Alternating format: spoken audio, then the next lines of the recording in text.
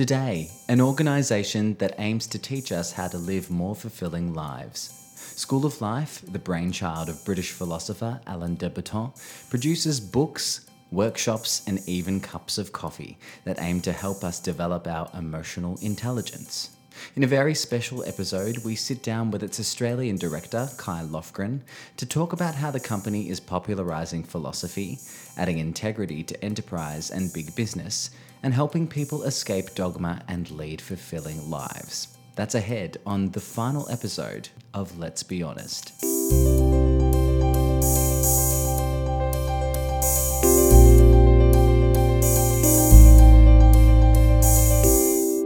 Hello and welcome to Let's Be Honest. I'm Dom Hennequin.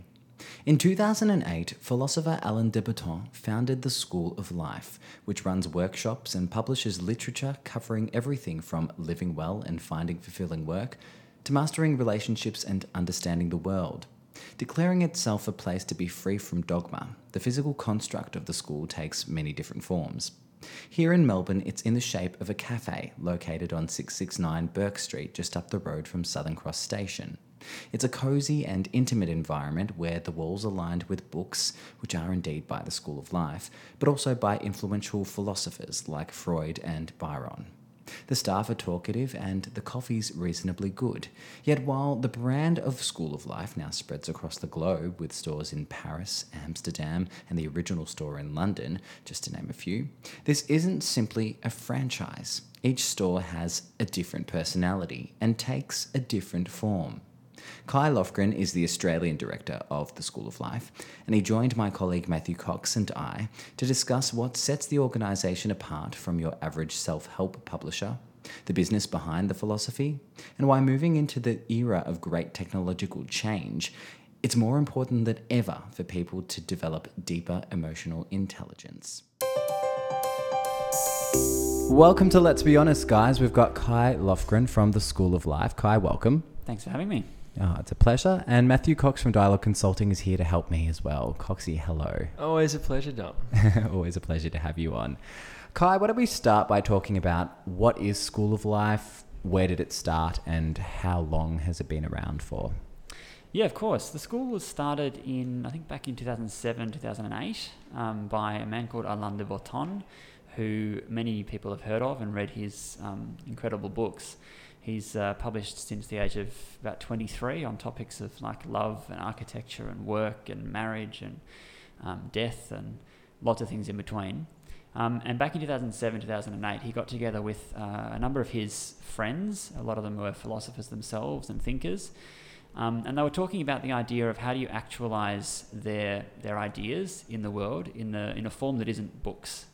And really that was driven by a desire to engage more deeply in the day-to-day conversation in people's lives, and also an understanding that a lot of the concepts they were writing about come to life in conversation. They don't come to life on the page. So when you're talking about the depth of marriages or finding a job or these sorts of things, you can read as many books as you want, but almost always the breakthroughs that people have are in conversations with people. So with that kind of background, they thought, well, why don't we start a school? Why don't we start a place where people can come and explore these topics with other people in a very secular, very serious, but also quite a playful environment, one that's really, really accessible to people. And so they thought, what the hell? And they threw their money in and threw their passion in and started the school in 2008. And since then, it's been sort of success after success. They've been sold out effectively since day one, running a whole range of classes and workshops and large-scale secular sermons that have really just engaged people in lots and lots of different ways. What do you kind of attribute that success to? Because I know when I saw Alain speak a while ago, he talked about the idea that he was often considered to be like a popularist philosopher. And his concept in relation to that was he kind of welcomes that sort of label because, your work is not really mean much. It doesn't really mean much unless it's, unless you can popularize it. And do you think School of Life has helped sort of popularize philosophy in that regard? It certainly has. I think it's a little bit broader than that, though. I think there's sort of an innate human nature that we often explore with ourselves. We sometimes explore with those people around us, those loved ones that we have around us, but that we very, very rarely explore with strangers. And there's something the School of Life has touched on, not necessarily strategically from the beginning, but has stumbled upon, is the idea and the power of exploring deep questions of living and dying with strangers. So with people that we haven't met before, that we haven't got emotional baggage with, or that we haven't got prior engagements with. Which means that when you can sit in a class, and I can tell story after story of experiences that I've had over the last 12 months since we've been opened, where within a few minutes of speaking to someone inside the School of Life, we've started broaching incredibly deep and personal topics that I think society tells us we shouldn't do. And the School of Life is trying to turn that on its head and say actually it can be incredibly powerful, incredibly consoling and nurturing to explore these big topics with people we haven't met before. So I think there's a number of factors that drive its success. There's also obviously philosophy comes and goes in waves, for sure, in popularity, and Alan has managed to tap into that really nicely with his work. And the School of Life is certainly riding a really strong interest wave in philosophy. And even here in Australia, we saw, I think a couple of years ago, the launch of the magazine, The New Philosopher, which is an extraordinary publication, which isn't sort of fighting against that idea that to popularise something, you need to dilute it, which is a concept that I'm very strongly opposed to. I think that popularisation of something to some extent proves its value practically to society, and there doesn't need to be dilution in that process. The more it can stay intact, the more powerful it is, I guess. Exactly right. So lessons that are sort of taught in these publications, in these books, range from, how to be alone, how to be sad, how to consume art, how to live in the digital age. What's the target audience of these lessons? Is there one? I'm sure somewhere down the line there is. What is it, and how do you know if it's been successful? Yeah, it's a fabulous question, and there's the sort of the soft, fluffy answer, and then there's the real answer. The soft, fluffy answer is... Kai just winked at me. I'm just going to put that in there. The soft, fluffy answer is that it's for everybody. And that's, in all seriousness, we look at the people's lifespan, and what are the big transition points in someone's life. And so if you go through that from the beginning, you look at, your late teen period when you're considering life and self and what you're going to be when you grow up and these sorts of questions. You then move into a career and through your formal education, and you have lots of questions around that. And then you probably wake up 10 years down the track and have a life crisis and go, I was in a job I hated for 10 years, what do I do now? Then you get into your first serious relationships and maybe get married and have kids, and then maybe you fall out of love and you have to go through sort of a divorce or a breakup. And then you might get into a second career or a third career. You might face death for the first time. So there's sort of there's a spectrum here that everybody goes on in some ways. So I guess that sort of answers who it's potentially for. Yeah. I mean, we had the co-learn guys here, and they called it the cheap answer, if you will, which is, technically it can fit everybody. Yeah. That's the perception. So now give us the evil, dirty No, result. no, it's more like who actually consumes it. Yeah, so who's the first seed? I guess it's also about when a question like that is asked, it is also about the timescale that we're asking it on. So clearly the early adopters for an idea aren't necessarily the full vision of who you would like to come to the classes, sure. Or come to the experiences. So the early adopters are what they are for a lot of concepts like the school. They are relatively educated, inner city, skewing towards women rather than men, because I think women jump at concepts like this more quickly than men, which is fascinating that three men are having this conversation. And then there's sort of the people who obviously have the capacity to pay for an experience like this, and who have the time to read a book. And there's a lot of things in there that do skew the early adoption audience. And again, much like the co-learn guys said, it is definitely getting out of the system enough to imagine that there's an answer out there, to actually think about the question of what is life, how to be sad, how do I do this, whereas most people who are working for someone else don't have the time. Yeah, don't have the luxury. I guess I'd also say that we are actively working on that demographic question. Yes. So we're not accepting that. I think we could run a very stable, quietly successful little organisation just feeding that demographic. Of course. But we're working on all sorts of outreach projects to work with young people specifically, to work with retirees and people in aged care facilities, to work with people in rural and regional areas. So there's lots of strategies that we're putting in place to try and expand that audience. Can you give us a sneak peek in terms of how you sort of see the School of Life scaling away from just those early adopters and towards the audiences that you're talking about? For sure. There's lots of different ways of talking about that question. There's physically, so we would hope in the next 2 years that we would be open in both Sydney and Perth with a permanent presence physically, whilst also running a smaller festival-style programming in regional centres. Very cool. So the regional centres might be 1 week program on the Sunshine Coast, or a 1 week program in Geelong or Bendigo, but then you'd have these physical presences in Perth, Sydney, Melbourne, maybe the other capital cities as well. You've kind of answered this question in that, I was going to ask, why are you not just a publisher? Why do you need a physical space? Because we're seeing this more and more with so many different brands. The brand extends from off the page into a cafe, like Monocle do that very well, like School of Life have obviously done that very well. Kinfolk and different things like seem to be popping up with a place you can go. Why is that so important? And secondly, why Melbourne? So straight after London, it seemed to be it expanded overseas, and it came to Melbourne very, very quickly. Why Melbourne?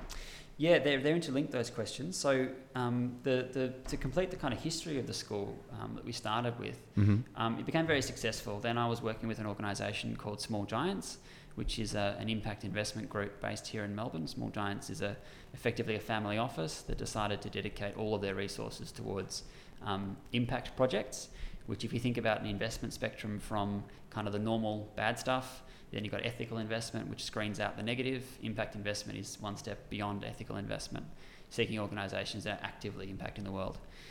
So I was working there, building their portfolio of projects for about 4 or 5 years. And we came across Alain's work. We started a really wonderful conversation with him and his team and his wife about their bigger vision around the school, which was to internationalise it. But at that stage, they hadn't done that. Then we started the conversation about, well, let's just test it. So we ran a pilot in Collingwood in 2013, which was 60 events in 10 weeks, and everything sold out, and it was all wonderfully successful. We then went back and did a sort of a 6, 7, 9 month negotiation on terms and how you set up an international structure around an idea like the school. And then we signed the first license agreement. So it was really, it was a bit fortuitous, I guess. We were there at the right time. Alain was there at the right time. And then we opened the first one outside of London in March last year. And it was us, opening in March that then precipitated the openings in Paris and London, Paris and Amsterdam and Belgrade and Antwerp and Rio de Janeiro and a whole other locations coming soon too. This might be a good sort of segue into a question that I was sort of wanting to ask. It wasn't a long time ago that I read a book called The Lean Startup, which was a book by Eric Ries, which you might actually be familiar with. And in that book, he gives a definition of what he describes as an entrepreneur, which is people that we're speaking to all the time here at the Hub through this podcast. And he basically, within his definition of an entrepreneur, excluded people who run franchises or who license off franchises. Do you agree with that definition? Would you consider yourself to be an entrepreneur as a result of this? And why not? Yeah, look, I think there's a problem with books like The Lean Startup in the sense that they very quickly become, and I don't know how many times I've heard people refer to that as the Bible of entrepreneurship, which is, to be honest, and excuse the language, a load of shit. There are so many models of entrepreneurship out there and so many different ways of skinning a cat, to use another bad colloquialism, that I think that's a fallacy to start from. And if there was a Bible for it, we'd all... Well, there's a problem with Bibles, right? Possibly be successful, wouldn't There's a problem with Bibles inherently. They're dogmatic, they're one-dimensional, and so I think that applies in this case as well. Not to say there's not great learnings from that book. I read it. It's wonderful in lots of ways. The point around franchise is interesting. You can't franchise an idea like the School of Life, and we're not formally a franchise at all. We certainly share a brand. We certainly share some core content. We certainly work together as a global content engine. So the context is different across every single spectrum. The context is different. The physical manifestation is different. The school in London was a bookshop for 8 years. We opened as a cafe. We run, up to 50% of our content on our public program is locally created. And then we run this sort of backbone of how-to classes that we program as well. There's a stigma to the word franchise. And I guess what we were hoping to achieve is a global organisation that can literally pull the best minds in the world together to develop effectively the best content the world's ever seen when it comes to exploring these questions of self and our broader lives. And that's a really powerful, big idea that's certainly not actualised just yet. But that's kind of the big vision, that anywhere around the world, if you're considering these issues of quite universal significance and you walk into a school of life, you can be quite sure that there's been a hell of a lot of rigour and the best global minds who have put together that content for you to experience. So you're sort of saying that, yeah, I suppose your answer is maybe yes, you do see yourself as just as much of an entrepreneur, yeah? Yeah, it was a way of not answering the question. Yeah, of course. Let's talk about the actual content though. So why do you see that? What way are you leaning to the answer of that question? And in regards to the content that you sell, you produce, you teach, is there Melbourne-based content, like Melbourne-created content, and does that go global as well? Yeah. So, I mean, I was being a bit flippant around the term entrepreneur. I mean, yes, I think I'm an entrepreneur, but I think that even that word and that label, we have to be very careful as to how we use it, because I think a lot of people use it in a way that actually creates quite a strong separation between those people who start an idea and start an organisation and all those who follow. So what's an entrepreneur to you? Well, I think I've got a team of people that I'm working with. We've got 12 staff now, and every single one of those people is driven to the same level of passion and degree that I am. Every single one of those has the same amount of initiative and innovation capacity as I have. And I feel incredibly lucky that I was in a position to be given the leadership role that I was given, or that I took the leadership role that I took. But that was really a question of timing and the people around me at the time. I don't think, and I think this is the case for a lot of entrepreneurs, we often forget what has been given to us before, and the circumstances that we came to where we got to, even to the extent that we don't think about our parents' role or the where we were born or large big picture macro questions. We often come back to the ego and the self and become a little bit self-promoting without understanding that and how that impacts other people around us. And are there parts of School of Life that you've brought innovation to in the Melbourne sense of things? Oh, sure, absolutely. Mm-hmm. I mean, I mentioned before the cafe side of things. We were exploring lots of different front of house options for our little business, and it made a lot of sense for it to be a cafe given the Melbourne context. But more, I guess, deeply than that, we thought it was really important to have somewhere where people could come and kind of know what to do. Like, you walk in the door of a cafe, you can order a coffee, you can sit down, and that's perfectly acceptable. And that's really important. It sounds kind of dumb, but it's really important in the context of people not really knowing what the school is. And if you don't know what the school is yet, it's good to be able to explore it in a comfortable way that you're actually quite familiar with. So we really thought it was really important to sit down, to look at our conversation cards that we hand out with our coffees, to have conversations with our staff, and that's the way you get to know the school.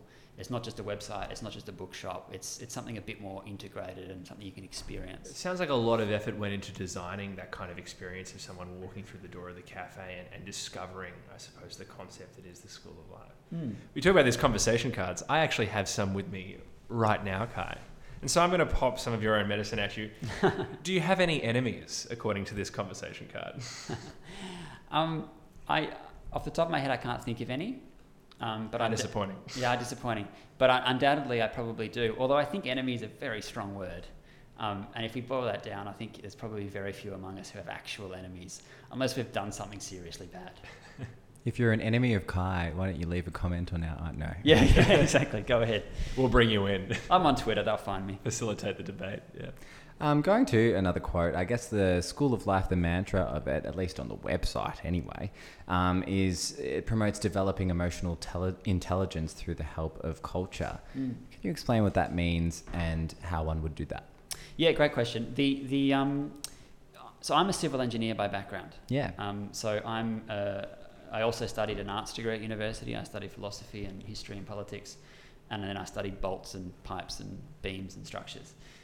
So I was a bit split personality. And what I realised very early in my studies was that there was this massive juxtaposition in learning styles. So in the arts, in the humanities, there was a real encouragement of divergent thinking, lateral thinking, stepping outside of yourself and looking at it objectively, et cetera, being kind of a big picture in the way you think about the world.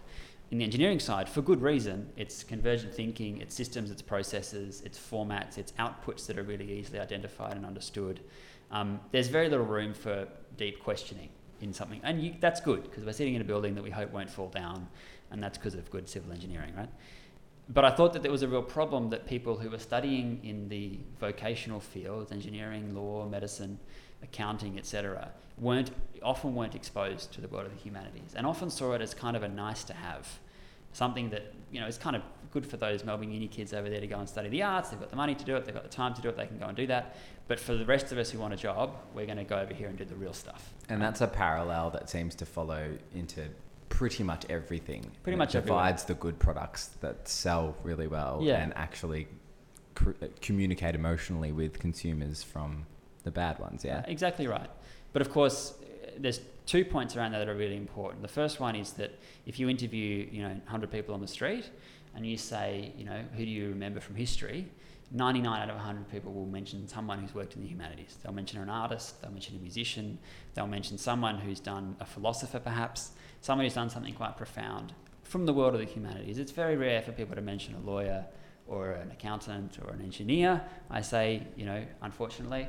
And so there's an element there of, long-term contribution to society. The humanities are incredibly important.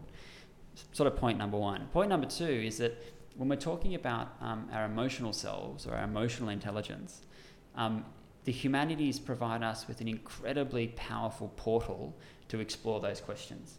So if you're looking at a painting, thinking about the emotional response that you have to that painting can illuminate questions of your practical everyday life, how you relate to your parents, or how you relate to your partner, or what sort of job you might feel like you want to do rather than perhaps you're good at. It kind of helps you get under the surface of a lot of these questions. And so it's not that it's just a nice to have. It clearly is a nice to have. We like going to the movies with our friends on the weekends. But what the School of Life believes is that humanities actually provide us with a bridge, a portal, to explore some of these questions that before now you might not have explored consciously. Or if you have, you've done it in private.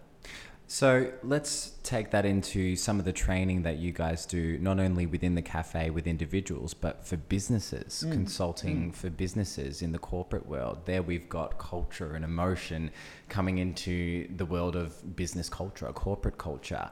What is the value proposition there? What can School of Life offer a business, and how successful is that? Is that just sort of like a free commission for you guys, or is there something more to it, and how successful is it? Yeah, there's a lot more to it. I guess our big vision, both at the School of Life and at Small Giants, which is our parent company that I mentioned earlier, is that we believe business can be a very positive force for good.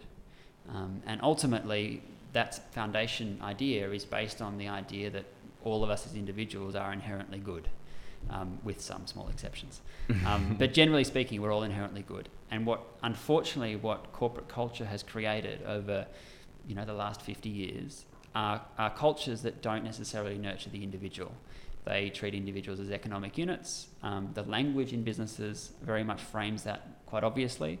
And so what we're trying to do with the School of Life's content is actually allow companies to engage their staff as full human beings once again, rather than just as economic units that are linked to productivity, that are linked to the bottom line of a business. And of course, if you look at all the studies coming out of the Harvard Business Review or the Stanford Social Innovation Review or any of the top line business journals in the world, we can all prove that greater emotional intelligence in an individual will lead to greater productivity, better talent retention, better business outcomes. So there's a clear business narrative here that we can provide better tangible productivity and bottom lines for companies, but that's not the pitch. The pitch is that it's fundamentally the right thing to do to treat our biggest assets, our people, as people. And if that can translate into a bottom line outcome for a company, then fantastic. It's the cherry on the cupcake. But that is the bonus, exactly right. That's not the intention. The intention is to treat people as people once again. So we're exploring that with a whole range of companies, and we're finding that is an incredibly popular idea at the moment. There are a lot of companies that I think have realised that they are losing a lot of their younger staff, particularly Y generation staff, more quickly. There's much less stickiness for staff to companies in this day and age. Because the business is coming to you, or they are going to them? They are. They're coming to us. That's what our public program is wonderful at. So we get people coming to a public event, a class, perhaps, and then they come and talk to us about, this would be great in our company. And sometimes it's for a specific cultural reason. They want, one of the people we work with, their main business challenge was that the most self-reflective, emotionally intelligent, emotionally aware individuals in their company were the least confident. And the most confident people in their company were the least emotionally intelligent. And that was a problem they wanted to solve, because what happens in business is that confidence is promoted. Most of the time, confident, outspoken extroverts, particular personality types are promoted. And this company wanted to short circuit that. So we're working with them on that specific kind of business conundrum. But there are lots of other reasons as well. Can I get you to backtrack for 2 seconds? Because you talk a little bit about this shift in terms of, you see a lot of the Gen Ys particularly leaving the companies earlier. And this, I suppose, and I see it with a lot of organizations nowadays, is trying to change that paradigm, I suppose, from a company as a place where you go to work, you punch the clock, you do your time, you leave, you go home to your family, where you live the rest of your life and actually enjoy life, to this attitude that an organisation should be somewhere that you can be proud to work, that is your home, I suppose. What do you think is kind of driving that shift and that change in mentality, particularly amongst younger people? Yeah, there's a big question. Very. There are clearly lots and lots of factors at work. The flow of information is so much better these days that you can see what other people are doing. So I think that's sort of the superficial answer, is that when you know what's going on elsewhere, you're more likely to explore it for yourself. Big picture though, I think we've probably reached a little bit of a point in capitalism more broadly where we're realising the unsustainability of the core model. We can see that environmentally, we can see that from a commercial perspective with the GFC, we can see that with a whole lot of macro trends. We can see that in the fact that ethical superannuation funds did better than any other fund through the GFC. We can see that with large major investors all around the world taking a longer view of their investment terms than they ever have before. Whilst at the same time, the kind of Wall Street markets take an even shorter and shorter and shorter view and kind of implode on top of themselves. So there's sort of a whole lot of things going on there. I think there's a redesigning of the way that our capitalist system is working. I don't think it's going to revolutionise into anything kind of radical on the socialist end of the spectrum, but there is a recalibration of our values and how our values are integrated in the capitalist system. The best manifestation of that is the B Corporation movement, which I was really proud to be part of, the Small Giants team that brought that to Australia. We were the first B Corp in Australia, which is a really wonderful milestone, and now there's 70 or 80 B Corps in Australia. For those people who don't know B Corporation, look it up. It's a wonderful movement. But basically, it's an accreditation system that accredits businesses based on their value to their community, to the staff, to the environment, and on top of that, their shareholders. It takes effectively a stakeholder approach rather than a shareholder approach. And again, it's just not a radical thing. These are very commercial companies that are B corporations, but it's saying that success cannot and is not sustainable to only accredit success to the bottom line anymore. There needs to be more metrics for success other than just, how much money are we making here? That's exactly right. And one of those metrics is how we treat our people, and that's very much where the School of Life comes in, is how do we work with companies to support them to develop the whole person, not just the professional side. We've heard a few times on this series so far of what the world will look like in 10 to 15 years. I mean, a lot of jobs probably will not exist. The age of tech is it's here, it's developing, and it's developing at a faster rate than it ever has before. Obviously, School of Life has a lot of views on how to live, in the digital age, but it's also going to continue to change.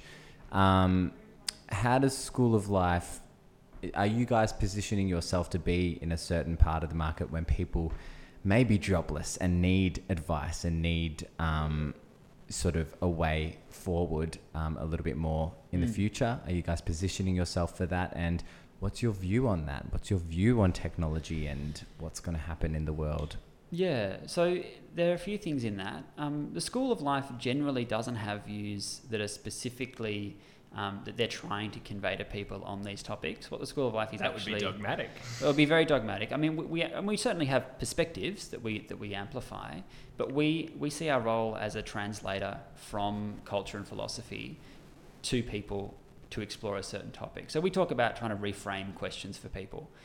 So a lot of people, when they come to a class on how to be creative, for example, they actually don't think of themselves as being creative. So they're coming to the class to break through that. And what we're saying to them is, this class isn't actually about taking someone who isn't creative and make them creative. We're all creative. We're already creative. So we're trying to use the history of how we approach creativity to reframe their perspective on that topic. That's kind of the first thing. Because we're kind of a history-based organisation. We like thinking about, you know, wisdom that's come before us, and that's how we guide our thinking today. We think that's a nice way of thinking about the world. Because you've got books and stuff from Freud and Byron and stuff like that in there as well. Yeah, look, we're across the last few thousand years. You know, we really like to mine, you know, the treasure trove of human knowledge. Yeah. Which is a wonderful thing to do. It doesn't mean that you don't think about the innovative thinkers today. No, but the resources on how to think engage them as well. Future. The point about that is, though, that I think as human beings, we do tend to inflate our self-importance, and I think we do that as a culture and as a society as much as we do it as individuals. And I think there's a narrative today which is that we are changing more quickly than we ever have, that we're in the midst of the biggest transition the world has ever seen. And I'm pretty sure they were saying that when the car was invented and when, you know, the printing press was invented. Absolutely. And so this is not a narrative that is new. It may be more pronounced than ever before. It may be that it is faster than ever before. But I think it's important when we're thinking about these big changes and these big impacts on society that we don't forget that human society has been around for a very long time, and we've managed these sorts of transitions before, and there'll be bigger transitions to come. It's good to have context. So as you said, yeah, it's context, it's perspective, rather than a way. And I guess to answer your question, I think that's where the School of Life can play a role. So when people are thinking about, you know, I'm drowning in digital technology and I don't know how to manage it, it's like, well, yeah, it might be hard for you right now, but look, we can find a way through it. It's not a big deal. You know, if you're thinking about something like... and the nature of the problem, drowning in the new, is not necessarily new in itself. Yeah, exactly. Other people like us have felt the same things and experienced the same kind of challenges. And if we look at their, I suppose, reaction to that and how they rose above and triumphed in relation to it, you actually probably can find not a roadmap for success and thriving yourself, but certainly a good point of reference. And probably the confidence to navigate it yourself. So there's a lot of things in that. I think that we don't have a particular strategy for exactly where we're going to be in 10 years and how we're going to manage this ourselves, but we certainly see ourselves growing as a global movement and as I said before, building an incredibly strong global knowledge centre for these kind of topics. And in the business community, we see that as being, you know, as important as the current people who play in the business consulting and business training space, you know, companies like Bain and McKinsey and BCG and these guys, you know, they've played a certain model for a while now. We think that model is coming to an end. You were talking about the subject of leadership and how it's sort of, I suppose, you feel very fortunate to be in a position where you can take leadership over these groups of 12 people that you're currently at the helm of. I mean, can you talk a little bit about how that sort of weighed on you and how that sort of informed your way of thinking as, I suppose, the person who is master and commander? Yeah, that's a horrible way of putting it, master and commander. I think the only lesson, one of the biggest lessons, sorry, not the only lesson, one of the biggest lessons that I've learnt with the School of Life, but also with Small Giants, is quite simply that you're only as good as the people around you, and that the people that I've assembled, sometimes by chance because they just happen to be around, sometimes we've gone and found somebody, they're the people that have made the school incredibly successful to date, and they're the people that are going to build it into something very, very special. And I guess to wrap that up in a bit of a virtue that I think is sadly lacking, particularly in the entrepreneurial community and to some extent particularly in Melbourne, is the value of humility and empathy to those around us. And you know, there's a lot of panels that talk about founders and the founder's journey, and I feel like that it's a dangerous narrative, because if we want people to be innovative, if we want people to take risk, if we want people to follow the sort of leaders that we want to promote, then we really have to stop separating them from everybody else and start talking about, you know, the power of the first follower, or the power of the people who themselves take a chance and step out and work for somebody else, or the people who are fighting the really good fight inside large companies because they honestly believe in their power to do good in those organizations. They're just as important to the, you know, the progress of humanity as those people who, you know, put themselves on a stage and talk about their entrepreneurial journey. I'll finish with this. You personally, Kai, what's the best advice, the best lesson that you've gotten from School of Life? I think there's sort of the business person answer to that, or the operator answer to that, which I think is, you know, what we just talked about, the power of humility and making sure that you have people around you who feel empowered to do their jobs incredibly well and share in the success of the organisation. So that's kind of the business answer. The personal answer, and I might share a little story, is really around the willingness of people to engage in the deep questions that the school's engaged with, very voluntarily and very easily, and the juxtaposition of the fact that people don't talk about these things outside an organisation like the School of Life. So the story is that I was sitting in a class, I think it was towards the end of last year, and I sat next to a woman who would have been in her 50s at the time, and her kids had just grown up, they'd just left home, and her marriage was falling apart. And this is quite a common narrative when kids grow up and leave home, and relationships are tested again and again, another point in transition in people's lives. And so we started talking about this in incredibly painful sort of terms. She was talking about it in great detail. And then I shared with her a story from my past. A couple of years ago, my wife and I had a miscarriage, which was incredibly traumatic for both of us, especially for my wife. And that tested our relationship in a variety of ways. Very happy to say I now have a 7-month-old son, and that's a wonderful next stage in our journey. But in this interaction with this woman, inside 5 minutes, without knowing each other's names, we'd shared incredibly personal experiences with one another, and in the process of sharing them, had started to console and nurture each other in those journeys. Very different experiences, very different backgrounds. But the class hadn't started yet. The faculty member hadn't started talking. Content hadn't started to be shared. The only thing that had brought us together was to sit in a classroom in a space that had been designated as safe to explore these topics. And that is an exceptionally powerful thing. And if we can do that for one person, fantastic. If we can do that for 25 people in a class, even better. And if we can run what looks like being about 350 events this year, just in Melbourne, that's even better. And who knows what happens next year and the year after that. Kai, thank you for being so personal, and thanks for joining us on Let's Be Honest. No, thanks so much for having me. That was Kai Lofgren, the Australian Director of School of Life, speaking to my colleague Matthew Cox and myself. And that's Let's Be Honest for this season. I want to say thank you to The Hub for giving us a place to record the show and find our stories this season, and to Dialogue Consulting for producing the show.